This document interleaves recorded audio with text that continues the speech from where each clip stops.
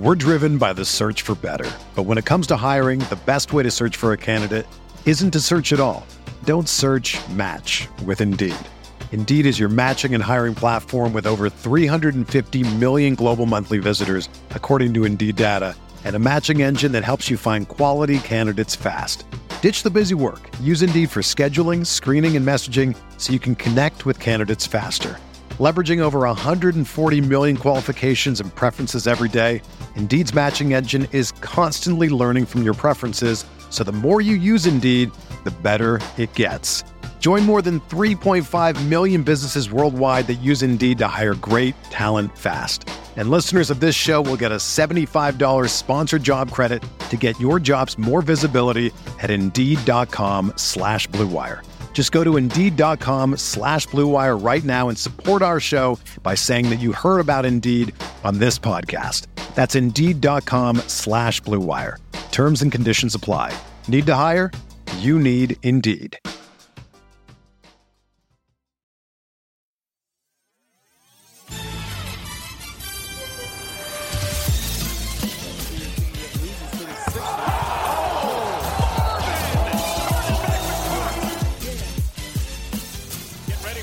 Shot of the third quarter. It's Kemba fires it and makes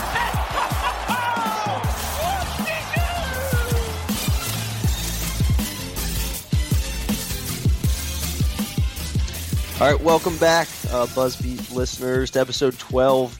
I'm your host, Spencer Percy, and as always, along with me, co-host Richie Randall. Richie, how's it going, my friend? Doing pretty good. The Hornets are kind of depressing right now, but other than that, I can't complain. The Hornets are indeed depressing right now. Actually play a day game today, a unique 5 o'clock tip at home against the Clippers, in what seems like a must-win, but I think we could maybe call them all that. Exactly. At this point, if we're that hell-bent on making the playoffs. Hey, Spencer, that's a giveaway game, so I'm going, just to let you know. Oh, are you? Yeah. So what's the why is that game at 5 o'clock? I have no idea. No clue. Yeah. I figured maybe there was something that night in the arena, or I don't know. But that would be too short of a time to turn around the facility anyways. Yeah, I don't know. That was kind of odd to me. But anyways, we'll have fun. If you want to follow Richie, I'm sure he'll be tweeting from the handle at the game today. So here on the podcast, we're recording this on a Saturday morning. We're going to talk about the recent Hornet struggles. I think we've said that at the beginning of every episode for a while now. Kemba is slumping now. The current direction of this team, and of course we have to get in our debate about Frank Kaminsky. I think Richie and I disagree on a very fundamental precept of Kaminsky's game, so stick around for that. Circus never ends with Frank. All right, Richie, so let our listeners know where they can find us online and listen to us on the go. Yeah, like always, you can find us over at queencityhoops.com for all of our content, whether that be written content with previews and recaps or our podcast as well. We have a tab there. And so if you're loving our podcast, also check out almightyballer.com, where you can find us, your only Charlotte Hornets A-Team podcast, as well as other podcasts dedicated to the remaining NBA teams. I think that Chris Axman's got all but 2 kind of wrapped up by now.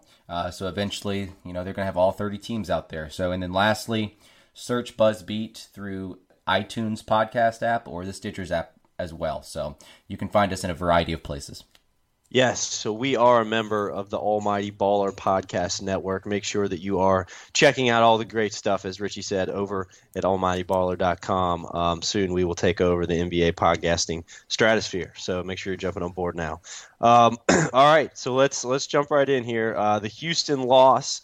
I think the first place we can start, Richie, is a solid first half. Zeller's back in the lineup. The offense looks back to normal.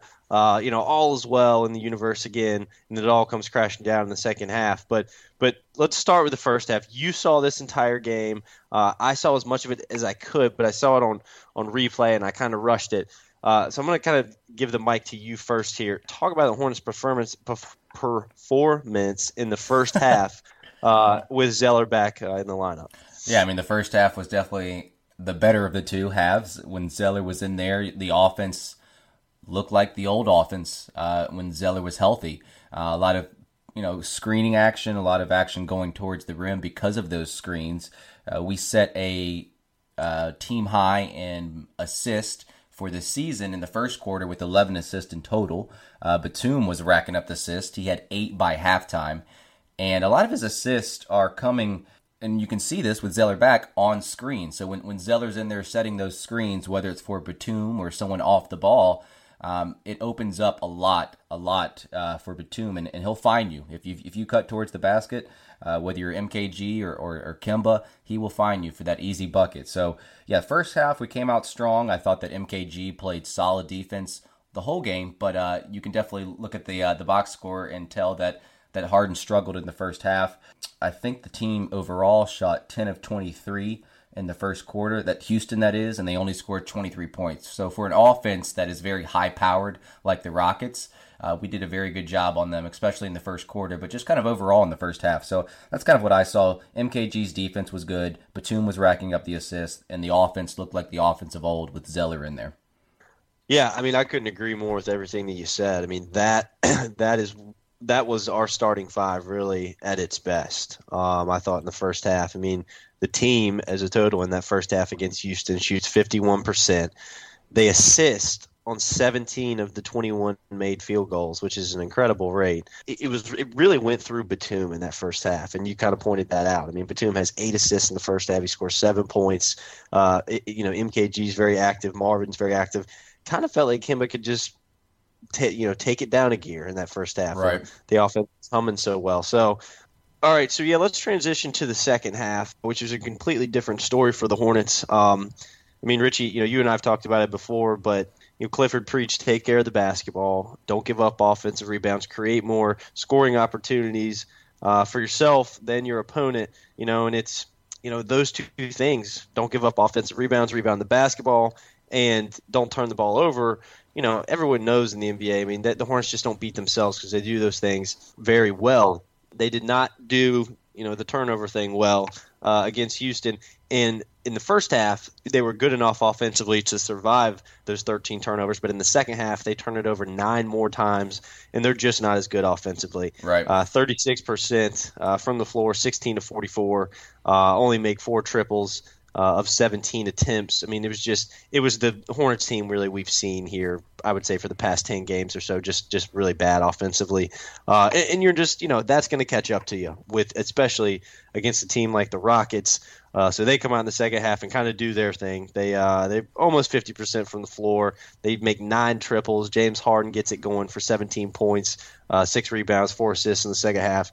And it all comes crashing down around Charlotte. So, but it's the turnovers. I mean that is the reason that the Hornets cannot hold on to this game. And then on top of all this, Richie, Cody Zeller re-aggravates the thigh injury. I mean, it's just demoralizing what's going on with him right now and him not being able to stay in the lineup. Right. So the third quarter, that's exactly when it happened, exactly when we needed him the most heading into the third quarter and the fourth. Our offense just changes. When he's out there, you can tell the difference in how our offense is run. Things open up a little bit. The spacing is created because of his screen setting. Yes, it's most definitely demoralizing, and I know that tonight's game against the Clippers, he's probably going to be a game-time decision, questionable, whatever you want to call it. So cannot afford to lose him. We've seen the effects that it has taken when he's out of the lineup, and we saw it again last night against the Houston Rockets. For a team that that has little room for error, and we are turning the ball over 6 times in the third quarter, it's going to be tough to make that up, especially against the Houston Rockets. So, and especially when we don't have Zeller in there to kind of facilitate the offense. Yeah, and I don't know that there's an official word yet. I don't think there is, but it does not sound like he's going to play tonight. So, the negative of that is obvious. The positive, or I don't know if you consider it a positive or not, but we're going to see Kaminsky back there at center, I'm assuming. So a little bit more of a sample size. To see Frank at the 5, does it work? Is that his position? That debate was hot and heavy, especially when Zeller was previously out for the 8 games. And we're going to have that debate later in the show, Richie. But, I understand the Zeller thing for just a second. If he can't stay consistently healthy, and if this injury, which, it's just a deep bruise that it just seems like a really nasty injury. It's not like this long-term, concern, I don't think, but it's just one of those lingering, sticks around. He can't get healthy. He can't get back to full strength. If this continues for 2 more weeks, or whatever it may be, I mean, it's time to start asking some tough questions. And I think we're going to talk about this again later. But yeah. I mean, the Hornets can't make the playoffs without Zeller in there. Correct? Would you agree with that? I would agree. And if we somehow stumble into the playoffs at the 8th seed without Zeller, it's going to be a sweep. Yeah, exactly. I mean, and is that worth it? I would say no. But again, I think we're going to talk about that a little later. Okay, Kemba. We're at the point now, the 5-game mark, I would say, where he's really just not been himself. And I'm ready to start asking some questions and having this discussion. Is it fatigue? Which I tend to think that it is. I mean, it looks like it's fatigue. You can tell when Kemba just looks a little bit, I don't want to say disinterested, but just kind of not engaged. And he hasn't looked nearly as engaged, especially with the basketball, creating offense in the past 5 games, as the all-star Kemba looked, earlier in the season. In the past, I mean, golly, the stats over the past 5 games, they're ugly. I mean, Kemba's averaging about the same amount of minutes that he has for the season, maybe about a minute less. He's scoring 15.5 points. He's shooting just shy of 34% from the floor. He's shooting 32% from behind the arc. He's turning the ball over almost 3 times a game, 2.8 to be exact, to 5.2 assists. Which is above his average. That's too many turnovers. Way too many turnovers. His rebounding is way down. He averages 4 a game on the season, only 2.8 here in these past 5 games. Everything is way down. All his numbers are way down here in these past 5 games, and we all know without him, especially when you're down another guy like Zeller, the Hornets don't have a very good chance of beating anybody in this league. So, I don't know if it's just kind of an outlier here. He's just kind of going through a slump, or I don't know if he's just kind of regressing to the mean here. Richie, what are your thoughts? Yeah, I mean, there's probably all different combinations kind of factoring in here with Kemba's slump here in February. I think that he's definitely feeling the pressure to string some wins along because early in the season we leaned on him. But also I think, Zeller was part of that too. So recently with Zeller being injured, I feel like with us losing as well, like he's feeling the pressure. And I think fatigue can also play a factor. Obviously we're later in the season, over halfway through. And like you said, he's playing about the same amount of minutes here in February, but it's probably getting to him as well. And I noticed a real difference when it comes to driving to the lane and trying to finish at the rim. He's not getting the calls that he's used to getting, and that's frustrating him even more. So I just think he's pressing. I mean, and the turnovers are leading to empty possessions, and he is shooting just 32% in the restricted area at the rim for the month of February, which is not good. Not good at the season. He's shooting 57% in that same area. So you can tell around the basket is where he's struggling a lot, and that's where he gets frustrated the most because, he's a smaller body, and when he doesn't get the calls, he kind of lets that affect both ends of the court, and his defense, his defensive rating here in February is pretty low, or pretty high, however you want to look at it, 108.8, which is by a good margin higher or lower than any of his defensive ratings out of any month this season. So this is his first month in which he actually has a negative net rating as well, so a negative 10 net rating over the past 4 games here in February. I know it's a small sample size, but we can definitely see the frustration picking up with Kemba. Sure, absolutely. And that restricted area stat is scary. I mean, it seems like, it's 25% lower than what it is on the year. I mean, obviously there's some part of that that's an anomaly, right? But the other part of it is that teams have figured something out. I mean, there's a scout out on how to deal with Kemba going to the basket. Something that, and I need to watch it more, but it appears to me that teams have reverted back to guarding Kemba in pick and roll situations like they did in his early seasons, which was just kind of don't respect the outside shot. And I don't want to say that's what they're planning to do, not respect the outside shot, but they're not willing to let Kemba beat the hedge man or the second defender to the rim. Where Kemba gets that second defender is, that action, that pick and roll action happens high on the basketball court. Kemba gets going downhill, and he actually gets the hedge defender on his hip. So he gets him behind him, and now Kemba's really good at using his body to keep the defender off, extend the basketball, and lay it in. We've seen how good he's gotten at that. Now it looks like that hedge defender, they're just kind of sagging low, sagging under, making sure that Kemba does not go by that second defender. And I think we'll need to watch it more. So help me watch that, Richie, here today and next week. But it appears to me that teams are just really committed to not allowing Kemba to beat the second defender, get him on his hip, and beat him to the rim because there's just no answer for him there. It's kind of like that pick your poison defensive strategy. Right. What would we rather him do? Would we rather hedge high and then risk him going by us? Because once Kemba gets to the hip of the hedge defender or he splits it, once he gets past that, he's too fast. There's no third defender that can get there in time and keep him away from the rim or really contest the shot. But, I think you can live still. As much as Kemba has improved from behind the arc, I think you still have to live with that shot. And having his defender fight over the screen as much as you can, bother the shot. You see what I'm trying to say? I think it's just kind of pick your poison, and teams have said, look, you're not beating us to the rim, so go ahead and chuck that shot if you want, but you're not getting to the rim. And that's especially working here when he's shooting the three ball, at the low 30s. So, yeah, that's gonna have a bigger effect if he's not making that three. Yeah, and I think the mental effect is that, in that at that ball screen, at the level of the screen, he comes around it, and now instead of seeing that defender right in his face, he sees that guy kind of sagging low, and now his thought process is different, and he's second-guessing himself more, okay? And he's taking that shot some of the times, but he's probably not pulling the trigger as confidently as he was before because now he's getting a different look. And then the other thing is when he does try to drive it, he really is driving it into traffic now, and he's driving it into the chest of the second defender instead of kind of getting that second defender on his hip or on his back. And really just negotiating the basket by laying it in. So I think it's really a mentality thing. He's got to adjust now to how teams have adjusted to defend him. And, it's just an eye test thing. So I'm not telling you that this is exactly what's happening, but it appears to me that teams have been more conservative in guarding him and just taking away the basket and taking away the painted area. And I wonder if you can do that, especially with Zeller out, because Zeller does set the screen very well and create space for Kemba.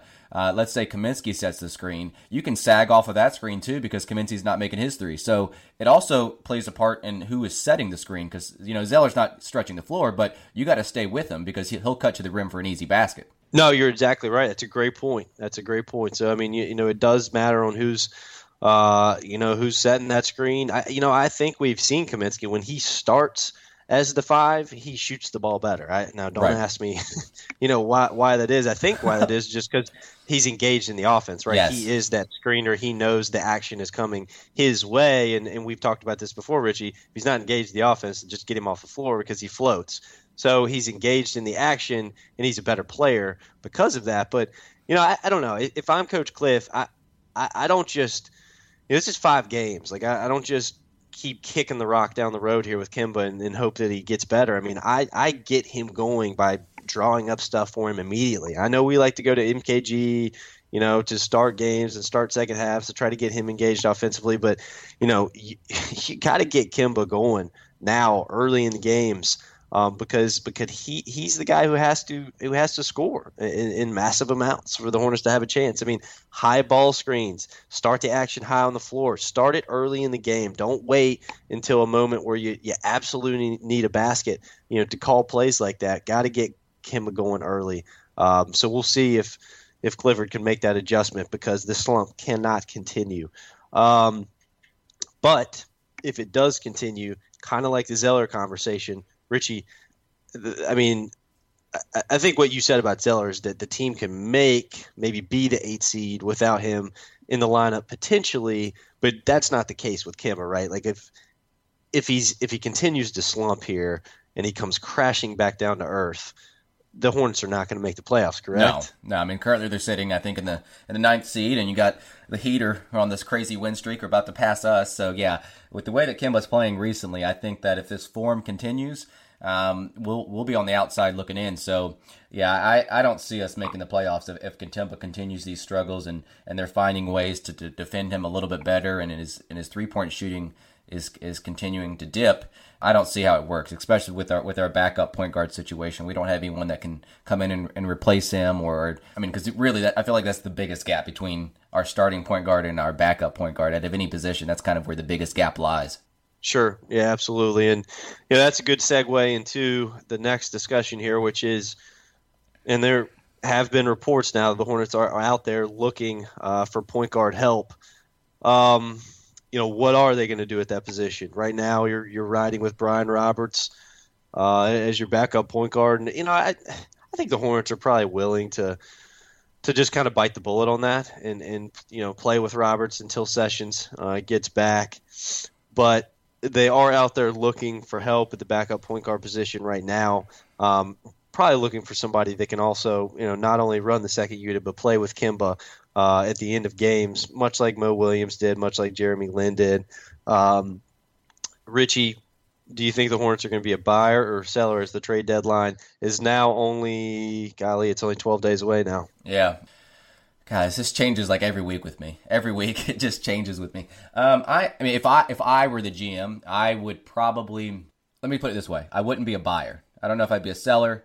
I might stay as the way the roster is currently constructed and just kind of hold a little bit. But I don't know if I'd go out there and start trying to buy players just to push for a 7 or 8 seed. I just don't see that being beneficial. The way that our season is going, we're on a downward trend. I felt like if we were to make a trade, it should have been earlier, or a significant trade. It should have been earlier. So by the time our schedule eases up, I think a little bit in late February and early March, we would have already made that decision on whether or not we should make a trade. So what I think is going to happen, I'm not sure. What I would prefer to happen is if we either turn into, maybe sellers, or just kind of hold as we are right now.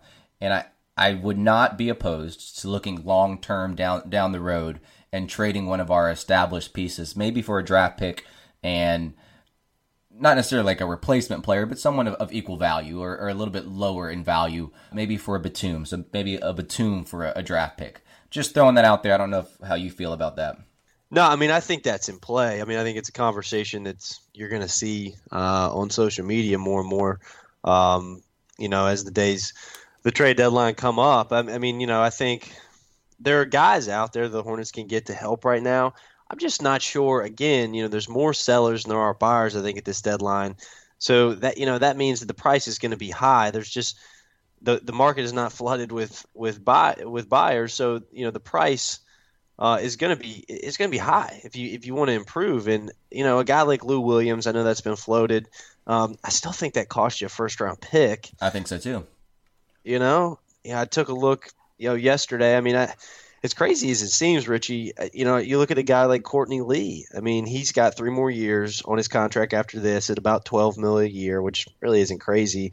If the Hornets are as hell-bent as they appear to be on making the postseason, then call the Knicks about Courtney Lee. I know you had a chance to re-sign him in the offseason and you failed to do it, but if you're making trades for Miles Plumlee and they take on 4 more years of, which is by all intents and purposes going to look like dead money on the back end of that contract.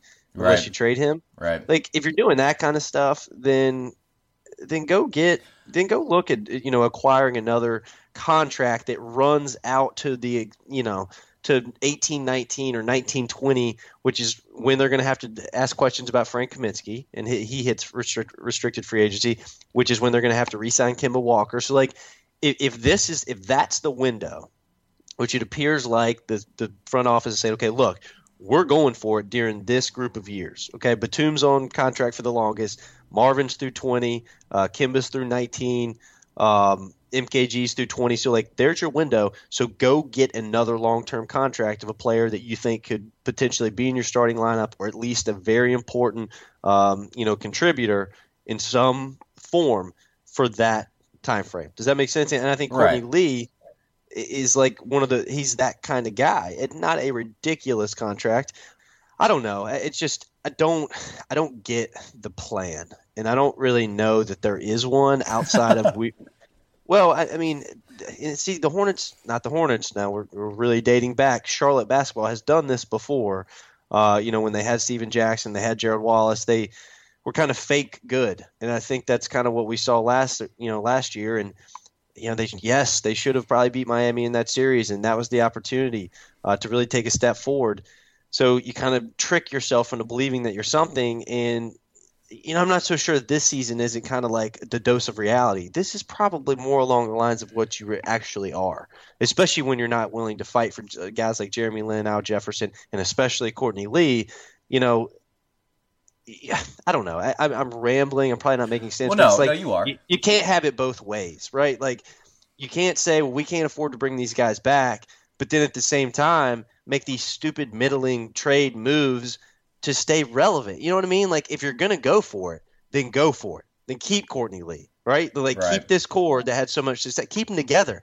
But, like, when you hit 5 games under 500, okay, and you're battling injuries, like, it's time to start asking some tough questions and stop making these stupid trades and rentals that just keep you in the hunt for the 8 seed in the East. Like, that's not the direction to go. That's not the direction. It's not the direction to go. I mean, I get it. It's a lot of revenue to host even 2 playoff games. I get it. This new Hornets brand is still in its infant stages. The rebranding of the Hornets, in other words, and I think it's been a success so far. But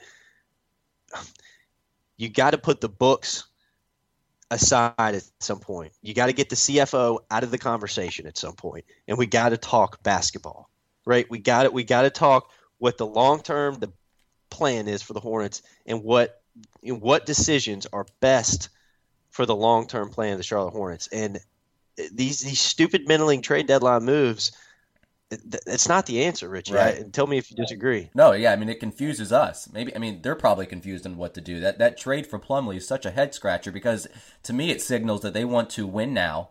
They're trying to make a push for the playoffs. But if they're not going to make another trade, in the current situation that we're in, we have to be buyers. Like you were talking about, we got to go for it now. Now, I would not be in this position to begin with. I would not have gone for Plumlee. I would not have done that trade. I don't mind him in our system per se. I mean, I think that he fits our system, but like with the way his contract is, that's a huge downside. And to me, that signals that we're trying to win now. So to me, they better be buyers because you can't have it both ways. They're like going for it, but not going for it, and it's kind of hindering our future too. So I don't know what they're going for. Are they going for the now or the future? And I think they're confused as well, and they're confusing fans. Yeah, no, exactly, and that is really the reason I bring up the Courtney Lee idea. Is I think yes, you made a mistake. The Hornets could have fit him in, and it would have been tough. They would have approached the tax, but they could have stayed under. They could have gotten creative. It could have worked. They made a mistake there in not bringing him back, and I think he wanted to stay in Charlotte. Like the Jeremy Lin, Al Jefferson, like those are different. I think it was time to move on from Al. I think you want to, it was just too crowded there. Like Zella's your guy's center. You want to see what Frank can do there, and there's just where do you fit Al in? Jeremy Lin wanted to be a starter. That wasn't going to happen in Charlotte. So I get it with those two. Right. But like Courtney Lee, it was a mistake. I think the front office would admit to you that it was a mistake.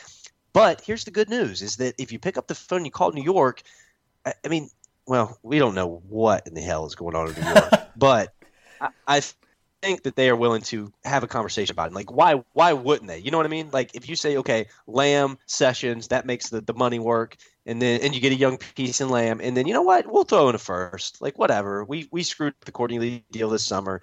We're going to pay an 18 for unprotected first-round pick, which will probably be, a 15 to 20 pick, like whatever, in a draft we're not sure about yet. Here's a pick. I think that the Knicks would do that deal if they're smart. And, although it doesn't make a whole lot of sense for Charlotte because you're like, wait, now you're just backtracking, and paying a first-round pick for a mistake that you made.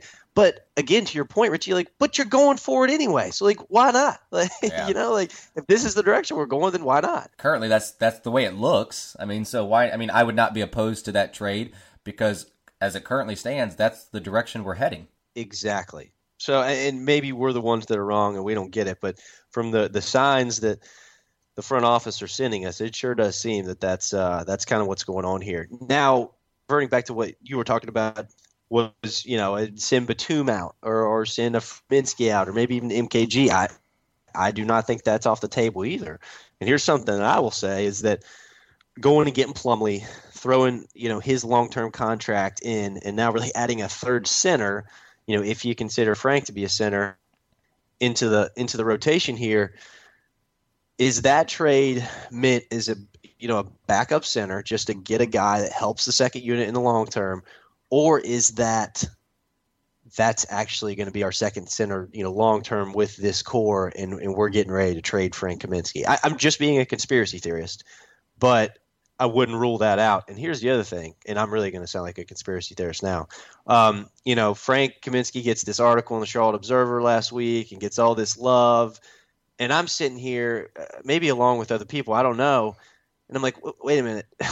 So he fills in for Zeller. He has a few 20-point games, is not efficient, like he never is, from the floor.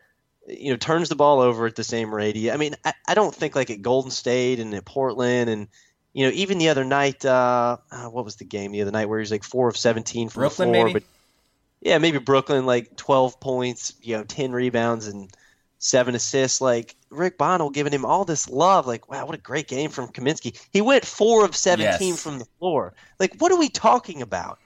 So like, are we trying to spin him up to be something that he's not because we're trying to deal him? You know what I mean? Like, that's the conspiracy theorist coming out of me right now. But I look at this Frank Kaminsky praise, and CBS Sports.com did like a Frank Kaminsky coming out party this season. They did an article on him, and I'm just like, what? I don't see if there's a coming out party, I wasn't invited, and I certainly don't see it on the court. So I don't know. Something smells fishy to me, Richie, with Kaminsky, and I'm not so sure that we're not seriously having conversations with teams about him. No, I mean, I would agree. I don't know if I'm a conspiracy theorist like you are, but yeah, I see that Plumlee is probably going to be our backup center, and I can see that Kaminsky is being thrown around in trade talks, and I would not be opposed to it. This coming out party that they're somehow talking about, I don't see it. You can't just base that off 1 or 2 games in a row. His season this year has been I don't know how to say it, but just it's been bad. It's been so much worse than last year's. He's been inconsistent. He lacks confidence. He can't score around the rim. So yeah, I would not be opposed to trading him, and I see that move for Plumlee as being the one where, okay, he's going to be our backup center for the next 3 or 4 years unless we trade him. Yeah. So, and again, I'm not trying to be a conspiracy theorist, but I'm just giving you food for thought, listeners. I just want you to kind of take a step back and maybe consider what might be going on here. I don't know. I don't. All the love that he's getting recently is not deserved, and there might be another factor at play here. All right. So to answer my own question here at the beginning, I do think.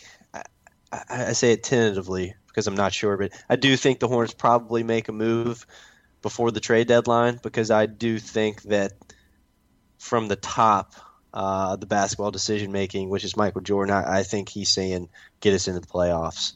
And I think it's really less of a financial thing for him and more just he's just a competitor. He wants to win. He doesn't believe in the tanking stuff. Which that's fine. I'm not against that. I'm not saying we need to tank. I'm just saying we need to ask some long-term questions seriously, which we're not doing. But so yeah, I think that they do make a small trade. The names we've discussed around Williams, Lou Williams, Will Barton, Wilson Chandler. I think all these guys are going to be discussed by a lot of teams here at the deadline. Can the Hornets get into that mix? But I think if you're going to make a move with any of those guys, I think it requires a first-round pick. Yeah. So that is the trick. Are the Hornets willing to part with that piece? We will see. Hey, Spencer, I got a quick Twitter question. It came in from @PatrickConnor7. The question was, could Cho's seat, we'll just touch upon this real quick. Can Cho's seat be a little warm if we don't make the playoffs? Oh, yeah, I'm glad you brought that up. I'd forgotten that came in yesterday. Yes. I don't know. I mean, my gut tells me yes, but it's an interesting question. Yeah. Obviously, if Cho's seat's going to be warm, he's going to be fired by MJ, which I think is funny because I feel like some of the moves that we make, especially in the draft, have been MJ's doing. So it's interesting. I don't know what all goes on behind the scenes. I feel like Cho, just based off what I'm hearing, I think he does better with the trades, even if it's for like a quick fix. I might give him like an overall grade on the trade aspect, maybe like a B. But when it comes to drafting him, Hornets in general, I don't know if you can really give him anything above like a D. I mean, our drafting has been poor. Our talent evaluation at that level has not been good. And I tweeted this the other day, but it just feels like every pick that we make, all the selections that we make when it comes to the draft, it's always like against the grain. Like anytime we make the selection, all the people on, these draft shows are like confused. Like they're like, oh, they had player X and Y on the board, but they went with player Z. So I mean, not that they're always right, but it just seems like we're always trying to get too cute with this and make these selections that just go against the grain all the time. So yeah, I can see that Cho's seat becoming a little bit warm, but let's not act like MJ hasn't had a hand in some of these bad decisions. Oh no, you're 100% right. I mean, MJ, more than anything, has had a hand in these bad decisions, especially when it comes to the drafting. Yeah, okay. So I'm going to actually change my answer. I'm going to say no, though. I don't think so, and here's why. I just think as much confusion as there is, revolving around the basketball decisions of this team, I do think there's enough stability, and I think it starts with Coach Clifford within the Hornets culture that, I think everybody is on the same page. I don't get the sense that, Coach Cliff is frustrated with the decision making. I mean, I think that Cho, Jordan, and Cliff, for the most part, are on the same page, and I think that the water is steady, so to speak. So, that being said, I think they all believe in each other, and I wouldn't say if the Hornets missed the playoff this year that Cho's on the hot seat. I think that then we're kind of in holding mode with whether he'd be on the hot seat the following season if they don't make the playoffs, because we got to see, what do they do to improve the team in the offseason. But, I mean, if Cho lost his job because the Hornets missed the playoffs this season after the injuries they battled with Zeller, and all the other things that have happened here, I would be terrified again of the long-term plan of the Hornets and who's making the decisions and the ownership. I mean, it would kind of be like going back in time with the Bobcats. It'd feel like that again. So no, I don't think he's on the hot seat. But a year from now, if we're having the same conversation, then I think maybe yes. But I think that Joe's going to be given a chance to kind of ride it out with this core that he's signed to these long-term deals. And really, again, that takes you through the 19th season. I mean, I don't think he's going anywhere until then. That's when all the changes come, Richie. You got to re-sign Kimba then, got to make a decision on Frank, got to make a decision on MKG, got to make a decision on Marvin Williams. Like, that is when the rebuilding begins, you know what I mean? Or at least the reshifting of gears. Right. So interesting situation. I mean, because we don't know how much of a backseat MJ has played a role in this, or if he's more heavy-handed. We don't know. Correct. So we wanted to talk about Frank Kaminsky a little bit, and thank you, by the way, Patrick, for the question, and thank you for listening. So we wanted to talk about Frank a little bit. We wanted to debate on whether or not he is a center. It sounds like you actually think he's a power forward. I think he's a center naturally. I want to hear. Am I right with that, Richie? You think he's a power forward? Yeah. I also think he's a bad basketball player, but yeah. Well, that's fair. Yeah. All right. Well, tell me why you think that Frank long-term is a power forward in the NBA. So, yeah, I mean, I guess it might be an issue of semantics here. I don't know how you define a position. Do you base it off how they play on offense, or do you base it based on how they defend? So I've always done it where who they can defend. So if you have this player out in the court, can he defend a point guard? Can he defend a shooting guard? 3, 4, 5, whatever it may be. So offensively, yes. Kaminsky, I think that he could play a stretch 5. He brings bigs away from the basket, creates the space in the middle of the court. Just look at the Jazz game. He did that. He started off really hot. He was involved heavily in the offense, making some threes. And then even when he stretches the bigs out to the basket, he does a pretty good job of driving to the basket in that open space as well. But however, I don't think he can guard 5s. I don't really think any 5 with a semblance of a post game, he struggles. He definitely struggles. I think he benefited playing against the Jazz and the Nets to an extent, because Gobert, he works, in those high post areas with the dribble handoffs and the pick and rolls. He's not going to be someone that you feed to the ball down in the post. He's going to be receiving lobs on pick and rolls, and at least you got backside help on that. So I think he benefited in that. And then Brook Lopez, his game is being spent more and more, away from the basket, from the 3-point land. And then I did notice when he actually did back down Frank, he moved him. A significant amount of feet. So any big that has a semblance of a post game, I don't think Frank could guard. And it only works if he's out there with great team defenders around him, and especially someone at a 4, like maybe a Marvin, who can shift over and guard the 5 at times. So, I mean, regardless, if Frank can't produce offensively, I guess it doesn't really matter what position he plays, but if he's not converting from deep, he's going to be ineffective, whether that's at a 4 or a 5. So you were talking about 2-3 podcasts ago, if he's not involved in the offense, he's not going to do well, and I think that's true. So, I feel like if he was a starting, stretch 4, I think that him being heavily involved in the offense, he would have produced similar numbers that he did against the Jazz and also against the Brooklyn Nets. That's just my thought.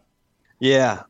So I agree and disagree to an extent here. Let's start on the defensive end. I mean, here's what I would say about Frank is I think regardless of what position you play him defensively, you're going to be worse with him on the floor as a team. I think with Frank, you hope that it's kind of like the Jahlil Okafor debate a little bit in terms of it's an effort thing on the defensive end, and Frank just doesn't give you enough effort on the defensive end to give you signs that, okay, he's going to improve. But that is something that you can teach, right? That is something that you can get out of a player. You can teach somebody to try harder. But offensively, we see the potential. We see what he could be as a 5. Offensively, he is the wild card. He's the unicorn. Insert your action word there with what kind of pressure he puts on defenses. If he gets it going from behind the arc, if you're putting him in situations where he's dribbling towards the rim, he's a great passer as a center. There are not many Frank Kaminsky's in the league. They can do all the things offensively that he can. So the thought is that you can teach him defense enough to make him barely below average to an average defender, rebounder, et cetera, et cetera.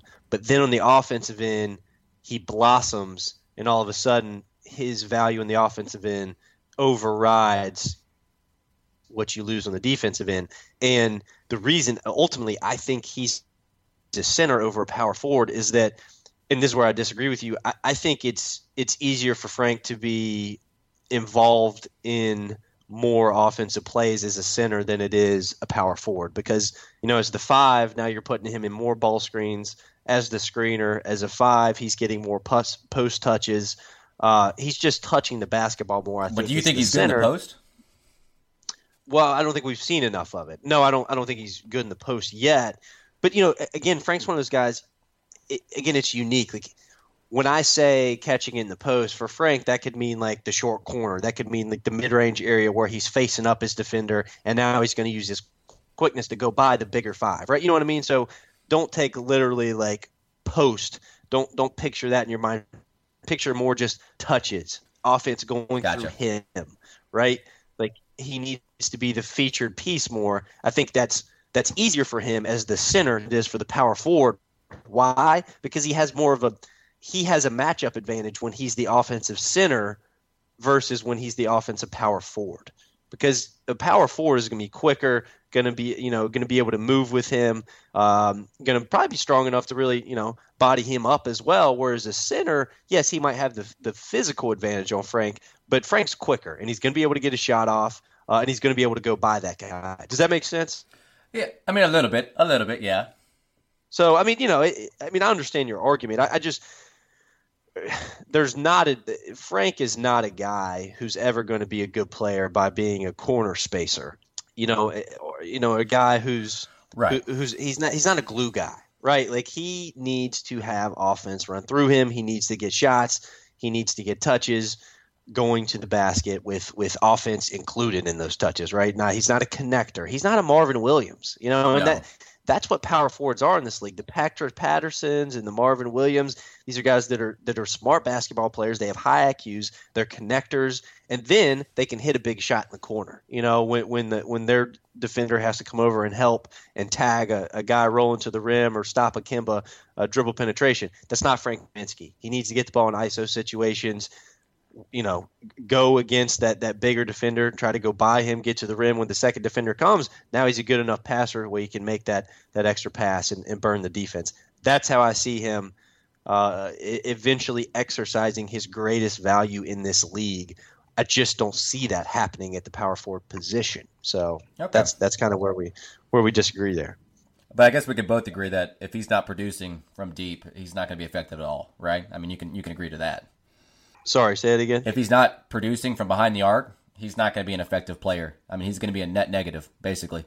Yes, I pretty much agree with that. I mean, I still think that if he's put into a situation where, you know, he is getting the ball in ISO situations, you know, as the center going against opposing center, you know, he can create offense. I mean, I do believe that. I think that, you know, his game is very spotty. His decision-making is spotty, but we've seen how good of a passer he is. Right. We've seen how skilled he is with the basketball in his hands, even on the dribble.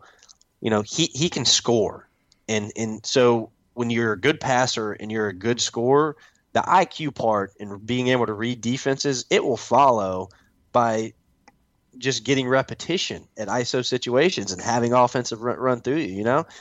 So, you know, that's the last experiment for Frank Kaminsky, and it's hard for me to believe there's not a team out there who says, let's see, let's make him our starting center, and let's see what happens in a year or two of experimentation of him being a serious focal point of an offense. I don't know who that team is, but that's the last frontier for Frank Kaminsky's development. And if he doesn't get that chance, Richie, I don't think he makes it in the NBA, personally. Right.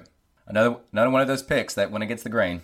You know what I mean? And that what I just said is exactly why I think the Hornets are probably trying to trade him, because they're like, you know, he doesn't fit here. We've kind of seen enough of this, the sample size that he's given us. I don't think he's a great fit next to Steve Clifford culture, coach team, personally. And so that's really why I think they're trying to trade Frank. But that's good conversation there. That's a good debate, and I think that there's probably some truths to both the power forward and center fit for Frank.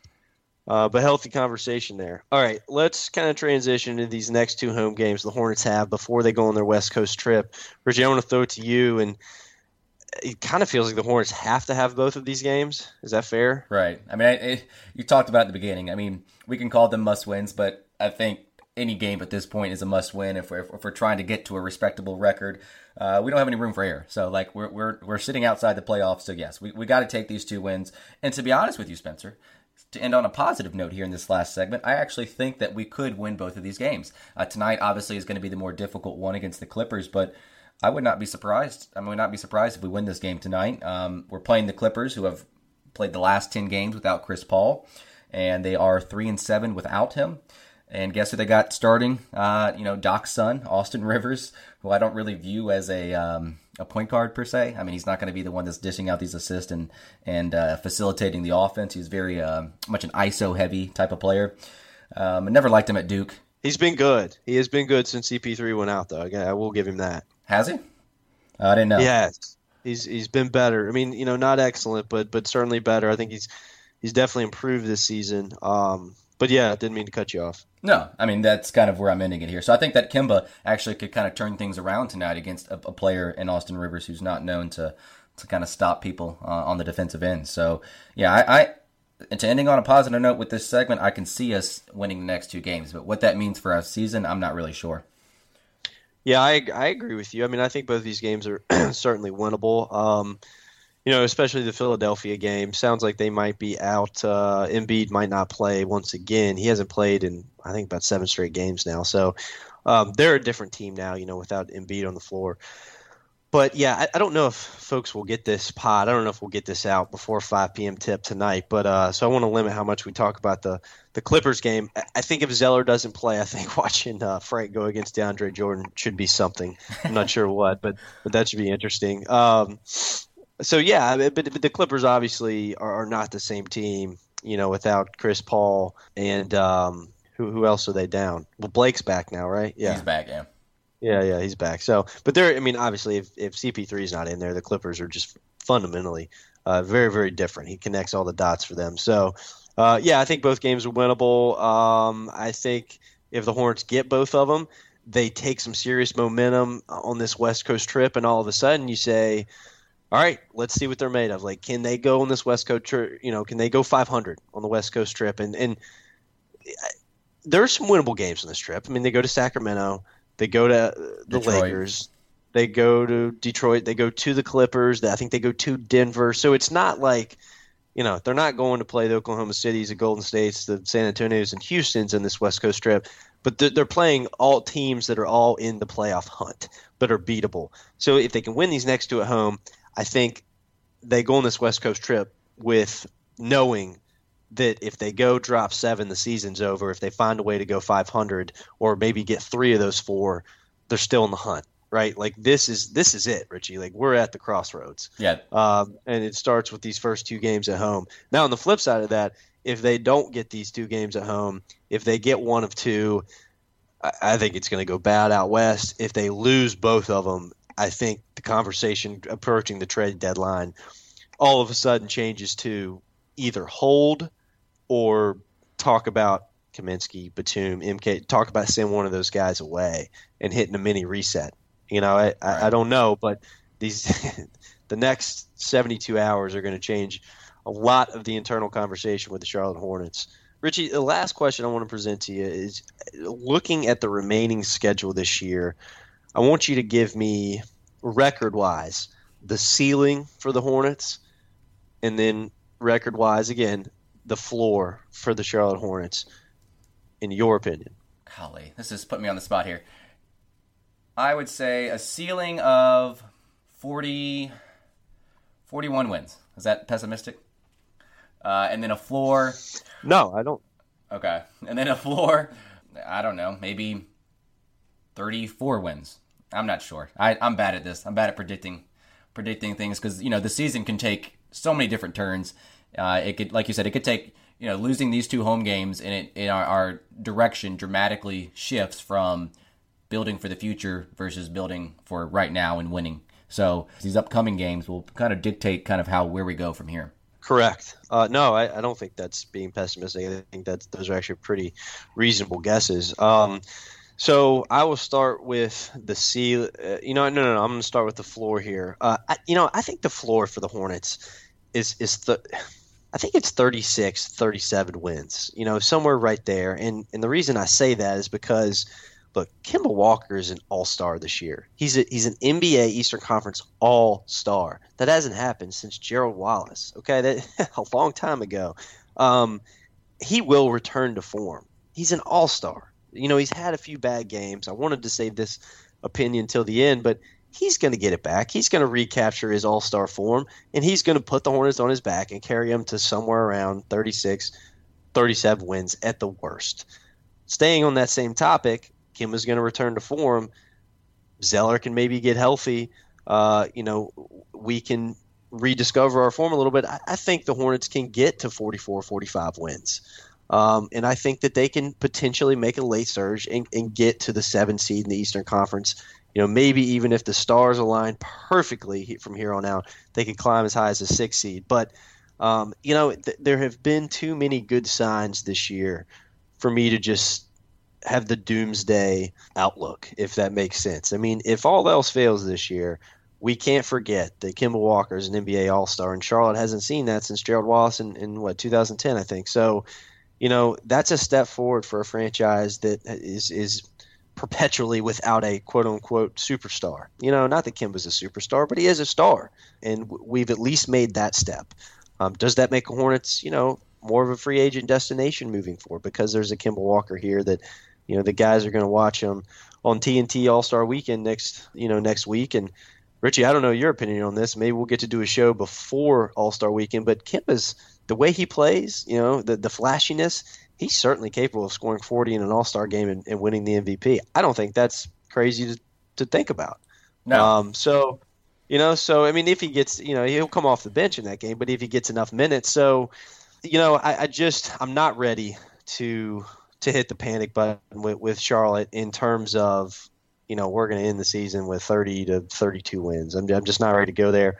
I do think the team sneaks into the playoffs, and I think it all happens on the back of Kemba Walker because he has been that good, and he deserves that from the fans, I think. Right. It's been bad, I understand, but he deserves the respect and he deserves the confidence from the fans that they're going to get this turned around. And so I would beg of that from Hornets fans right now to just stick in there. And I can't say trust the process because we can't steal that term, but trust Kemba. Trust what he's done. Trust the player he is. Trust the leader that he is. And let's see if the Hornets can get this thing turned around. All right, Richie, how you spending your Saturday? Oh, you're going to the game. I'm going to the game. So, yeah, in about 2 or 3 hours, I'm going to head over to my friend's place, and he has season tickets, so he invited me. That's why I've gone to these games, these giveaway games. He's always invited me to the giveaway game. So I'll be going to another one where they're going to pass out Kemba's little action figure. Awesome. Kemba action figure night. Things have to go well, right? Exactly. Against Rivers, it's going to work. Yeah, it's going to work. All right, man. Well, look, go enjoy your day. I think I'm going to try to get the sticks out. It's beautiful out. This weather, by the way, is just is the wonkiest stuff ever. It's early in the week here in Virginia. It was 70 degrees for 2 straight days. There were 3 straight days maybe, and then it drops to below freezing for like 2 days. And like 40 was the high, by 5 o'clock in the afternoon, and then today it's back up to 70. This is frustrating. Like, can we pick a season, please? We're getting spoiled here.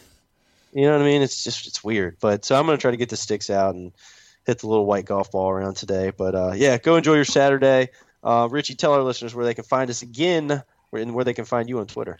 Once again, guys, you guys are able to listen to us on the computer or in the car. Just download the Stitcher app or search BuzzBeat in iTunes to download all of our podcasts to date. Once again, this is going to be our 12th episode. And also, please rate and review us as well on iTunes. That would be greatly appreciated.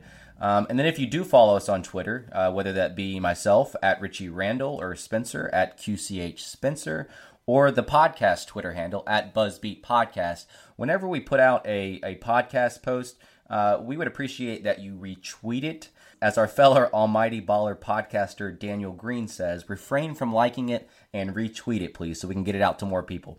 Again, thanks for the support, and we will see you guys soon. Awesome. So we are part of QueenCityHoops.com, so please go check out all the good stuff over there at the website. And we're also a part of the Almighty Baller Podcast Network, so be sure you're checking out all the cool other NBA podcasts. And they got everything. They got all the different team podcasts. They got DFS podcasts.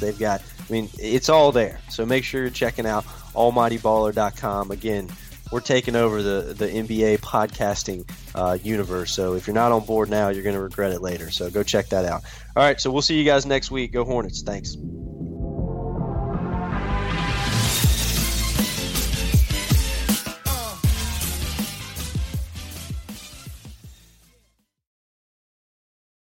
Whether you're a world-class athlete or a podcaster like me, we all understand the importance of mental and physical well-being and proper recovery for top-notch performance.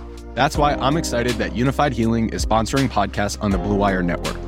Unified Healing is a new and super innovative global network of wellness centers powered by Energy Enhancement System, or EE System. If you haven't heard of the EE System yet, then you'll want to listen up. This technology promotes wellness, deep relaxation, purification, and rejuvenation. Wherever you are across the globe, access to a center is easy and affordable. Interested in experiencing the EE System technology for yourself? Go to unifiedhealing.com/bluewire to learn more and find a center near you. That's unified, UNIFYD, healing.com/bluewire. No material or testimonials on the Unified Healing website are intended to be viewed as medical advice or a substitute for professional medical advice, diagnosis, or treatment. Always seek the advice of your physician or other qualified healthcare provider with any questions you may have regarding a medical condition or treatment and before undertaking a new healthcare regimen, including EE System.